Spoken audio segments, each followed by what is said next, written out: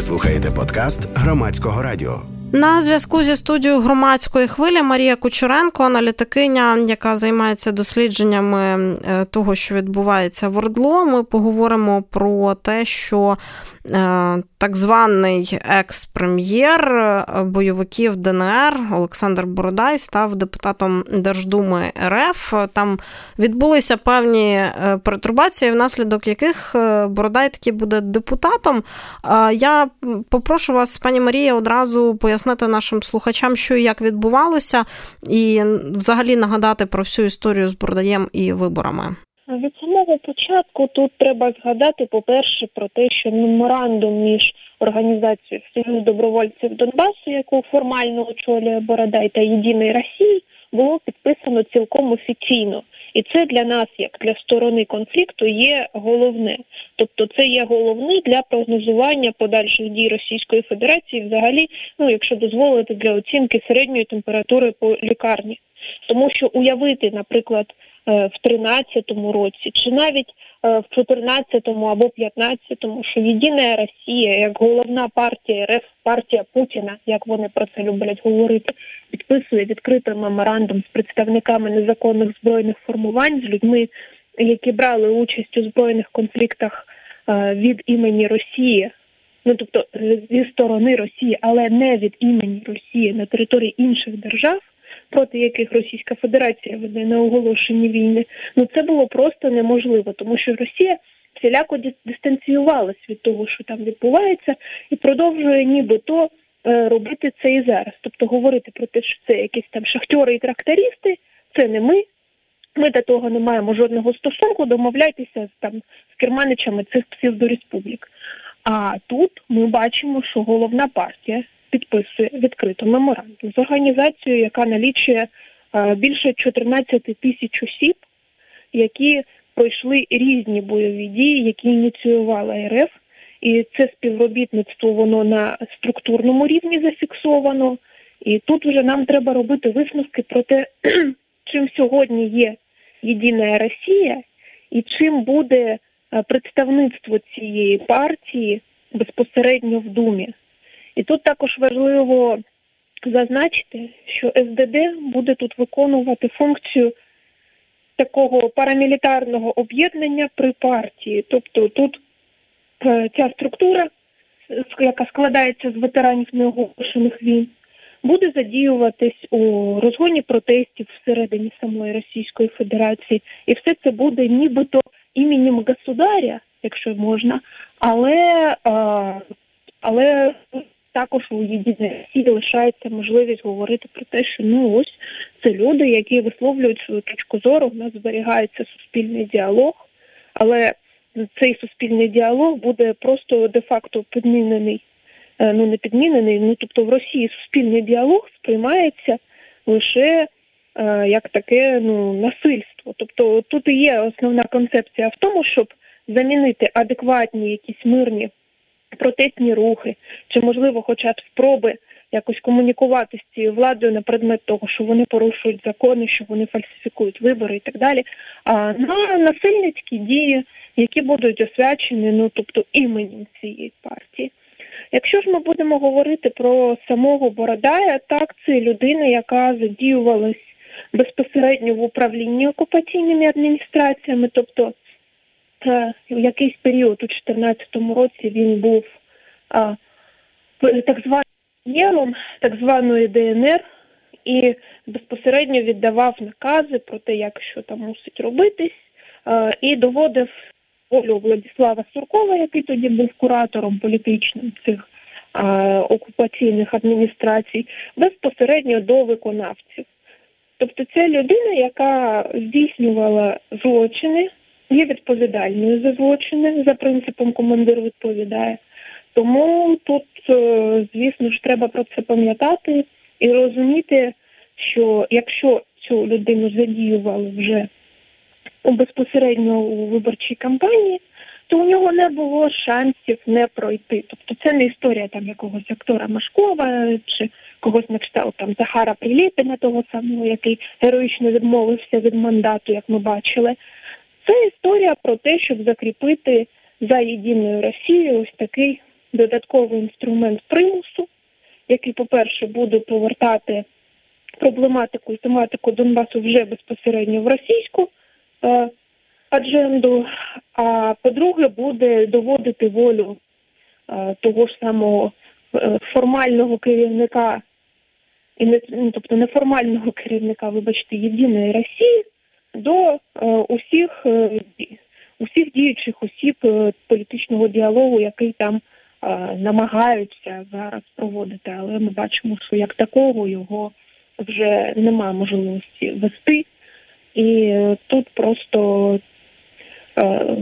СДД виконуватиме роль такої парасольки для тих організацій, які задіються у згортанні цього діалогу. Тут хочеться поставити запитання, як взагалі так сталося, і пояснити нам, можливо, нашим слухачам більше трошки про фігуру пана Бородая. От ми давно стежимо за долею бойовиків, які брали участь у активній фазі бойових дій на Донбасі, і в управлінні, і в створенні псевдореспублік і організацій різних, які взаємодіяли з бойовиками на той час. І от більшість із них, більшість із цих людей, вони або вже не живі, або в бігах, або мають певні проблеми із російським законом всередині Російської Федерації, таке інше. Як сталося, що Бородай ледь чи не єдиний приклад, коли людина не просто не ховається, а вона ще й піднімається в ієрархії російській після подій на Донбасі, тому що всі конспірологічні теорії говорять про те, що колишні бойовики російським кураторам більше не є вигідними? Це залежить від рівню бойовиків і від тих задач, які на них покладені. Тобто Бородай – це не якийсь там, я не знаю, шахтар колишній, чи якась там людина, яка, окрім армії чи війни, не змогла себе десь знайти. Це такий московський хлопчик, якого батько видатний філософ, знаний, який там співпрацював з різними виданнями, якщо так можна висловитись, такого більш правого толку ще в 90-ті. Тобто це людина з бекграундом. І з багатьма діючими особами безпосередньо злочинів проти України на Донбасі Бородай був знайомий ще з 90-х років. Тобто з Придністров'я, з Боснії, з чеченських війн. І був безпосередньо задіяний в тому, щоб виводити цих людей у поле.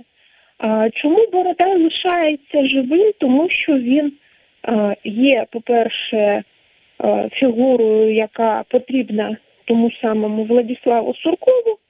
По-друге, він є прийнятною і контрольованою фігурою, яка не викликає питань там у той самої адміністрації президента РФ, яка не викликає питань у тій самій єдиній Росії. І це фігура, яка може бути такою ширмою, за якою ховається той самий Сурков при управлінні цими всіма парамілітарними структурами, які зараз будуть, знову ж таки, під таким неформальним керівництвом СДД здійснювати всю цю протиправну діяльність, яку вони вже здійснювали в попередні роки.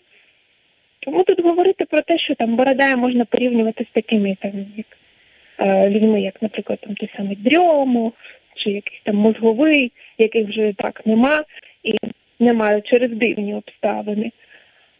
Я б тут не змогла.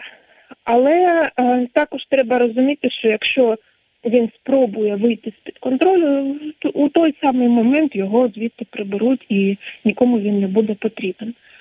А тут така ще є серйозна і значна річ з приводу того, що Росія останні роки ще до виборів активно повертала у медійне поле цих персонажів 2014 року. І вона повертає їх так дуже регульовано і дуже дозовано. Тобто, коли Російській Федерації, наприклад, потрібно трохи підіймати градус, у тих самих перемовинах з нами, у якихось меседжах, які вони доводять там до американської сторони, чи у меседжах, які вони доводять до наших партнерів з Євросоюзу. Тут же у той самий час з'являються усі ці обличчя на кшталт там Бородая, Малафєєва, того самого Пінчука, який також формально директорствує у Союзі добровольців Донбасу. І вони там розповідають, що ось там 14-й рік, руська весна, не дамо, повторимо, захопимо, і там наші люди, як так можна. І у той самий час з'являються якісь офіційні висловлювання, які там підіймають градус, у яких там Україну активніше, наприклад, закликають до прямих перемовин безпосередньо з бойовиками, чи виникають якісь там події безпосередньо на лінії розмежування, про які Росія говорить, що а це не ми, це Україна обстрілює там жителів Донбасу і вони відповідають. А таку форму можна купити в будь-якому воєнторгі. Тобто тут функція суто така, декоративна, яка мусить надати всьому цьому такий дещо народний відтінок і надати цьому такої вдаваної легітимності через те, що нібито в Росії є групи, яким дійсно все це потрібно і які закликають до того, щоб там спасати русських людей на Донбасі. Як швидко Україні треба підняти питання, яким чином підняти після того, як Бородай попаде в Думу, буде там представляти інтереси російських громадян? Що ми маємо робити у форматі тристоронньої контактної групи, у форматі нормандської четвірки? Наскільки це зараз для нас важлива віха в діалозі щодо окупованих територій? На що робити акцент? Тут важлива віха була саме в тому, що Російська Федерація незаконно проводила вибори на окупованій території нашої держави. Так, безумовно. Безумовно. Це була заява нашого Міністерства закордонних справ, але, на мій погляд, ця заява була дещо запізнілою і взагалі складалось враження, що для української сторони це все нібито якийсь сюрприз, тому що, на мій особистий погляд, всі ці речі мали б комунікуватися завчасно, вони мали б комунікувати більш жорстко і більш впевнено. Що я маю на увазі? Я маю на увазі, що якщо ми звернемось, наприклад, до тої самої адженди ТКГ, то ми побачимо, що у тих мінських домовленостях, до яких Російська Федерація дуже любить апелювати, нема жодного слова про думські вибори, які мали б проводитись на території України в Думу Російської Федерації. В мінських домовленостях йдеться про місцеві вибори на цих територіях за українським законодавством. Про жодні інші вибори там мови й нема взагалі. І це треба ставити з Росії на вид і повертати їх до цього питання кожен раз. Тобто, коли вони починають щось говорити про політичну частину мінських домовленостей чи про мінські домовленості взагалі, тут повинно говорити, що, шановні, ви проводили на окупованій території Сходу України вибори, яких там не мусило бути. Якщо ви навіть самі звернетесь до свого ж законодавства, якщо ви звернетесь до якихось там урядових розпоряджень Російської Федерації офіційних, там ОРДЛО відверто називається частиною України, тобто окремі райони Донецької, Луганської областей України. Це прописано в російських розпорядженнях уряду, не десь там. Тобто ви або протирічите самі собі, коли говорите, що у нас мінські домовленості є основою для врегулювання, і ви так дуже до них схильні і хочете їх виконувати і так далі і тому подібне. Або ви визначите просто з приводу того, що ви тут відстоюєте. Тому що Російська Федерація нас попередній рік заганяла в ситуацію, коли ми змушувалися встати і вийти, там, грюкнувши дверима з перемовин ТКГ і сказати, що це все нам не потрібно. І Російська Федерація тут хотіла застосувати принцип, хто перший встав, той програв. Тобто в це також намагалась грати українська сторона, але Російська Федерація була в цьому більш наполегливою. А тут ми бачимо, що, власне, Росія виходить своїми діями з мінських домовленостей. Це треба проговорювати, я не знаю, десятки разів на цих засіданнях і повертати Російську Федерацію до цього моменту. Що стосується М4, то тут також треба говорити про те, що, по-перше, Російська Федерація не виконує своїх зобов'язань за підсумками того самого Паризького саміту, і більш того, Росія порушує всі мислені та немислені правила і проводить ось такі незрозумілі вибори, які взагалі не можна визнавати ані виборами за процедурою, ані виборами за сенсом, тому що тут ми бачили всі ці жахливі речі про те, що там людей змушували до цього всіляко, погрожуючи там звільненням з роботи, погрожуючи відрахуванням з університету. Тобто це такі речі, які на окупованих територіях собою зрозумілі, але це не повинно так бути. Тобто людська гідність, вона не повинна так придушуватись ніде і ніяк, ні за яких умов. І якщо ми повернемось знов-таки до гуманітарної складової, я вважаю, що Україна це питання повинна порушувати зараз в усіх існуючих форматах, то ці вибори фактично призвели до такого сплеску захворюваності на ковід на окупованій території, якого раніше не бачили у попередній хвилі ковіду. Такої ситуації настільки жахливою вона не була ніколи. А призвело до цього всього те, що навіть те саме електронне дистанційне голосування в ОРДЛО фактично проводилось за явочним принципом. Тобто замість ділянок там були інформаційні центри, в які люди приходили, заповнювали ці електронні форми вже безпосередньо в цих інформаційних центрах. Це було з метою проконтролювати, чи правильно буде голосувати електорат чи ні. І тобто люди все одно скупчувались, збирались, там їх вивозили автобусами в Ростов. І тепер ми бачимо шалену захворюваність на ковід, люди не можуть госпіталізуватись. І треба взагалі тут нагадати, що на окупованих територіях стан медицини, він лишає бажати значно кращого. І тут треба проговорювати на рівні всіх можливих міжнародних інстанцій, що Росія не виконує своїх зобов'язань як сторони, що здійснює окупацію, тому що ці всі гуманітарні речі – це обов'язок сторони, що окупує території, тобто забезпечення медичних послуг, забезпечення права на життя та здоров'я – це обов'язки окупуючої сторони, які РФ сьогодні не виконує. Тому тут у України є дуже значне поле для висловлювань, і я вважаю, що тут треба працювати активніше і більш жорстко. А щодо самого Бородая, тут же річ не в тому, що Бородай буде сидіти в Думі, чи хтось з його там публічників буде сидіти в Думі. Тут річ вже в тому, що Російська Федерація на рівні держави, на рівні головної партії кооперується з бойовиками, і ми також це повинні повторювати в усіх існуючих форматах, тобто піднімати питання про легітимність цієї Думи взагалі.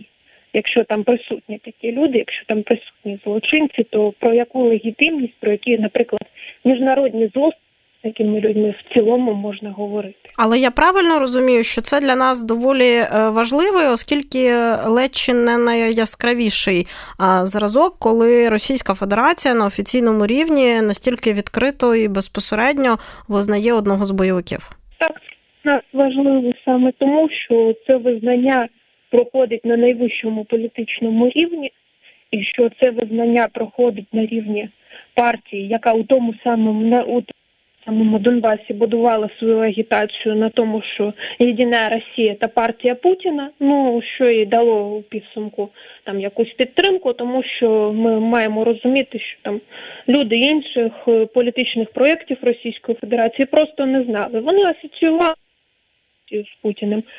Ось тому вона мала таку підтримку, не говорячи вже про очевидні речі, як там адміністративний тиск.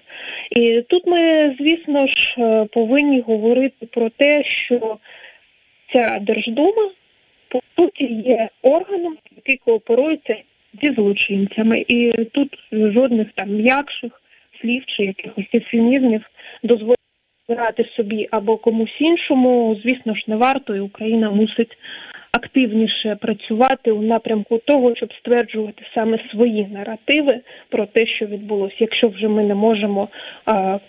ми не могли, вибачте, попередити те, що відбулося по факту. Дуже дякую вам за цю розмову. Нагадаю нашим слухачам і слухачкам, що з Марією Кучеренко, дослідницею ОРДЛО, ми говорили про ситуацію з бойовиком Олександром Бородаєм. Будемо стежити за нею, інформувати вас. Ви слухали подкаст Громадського радіо.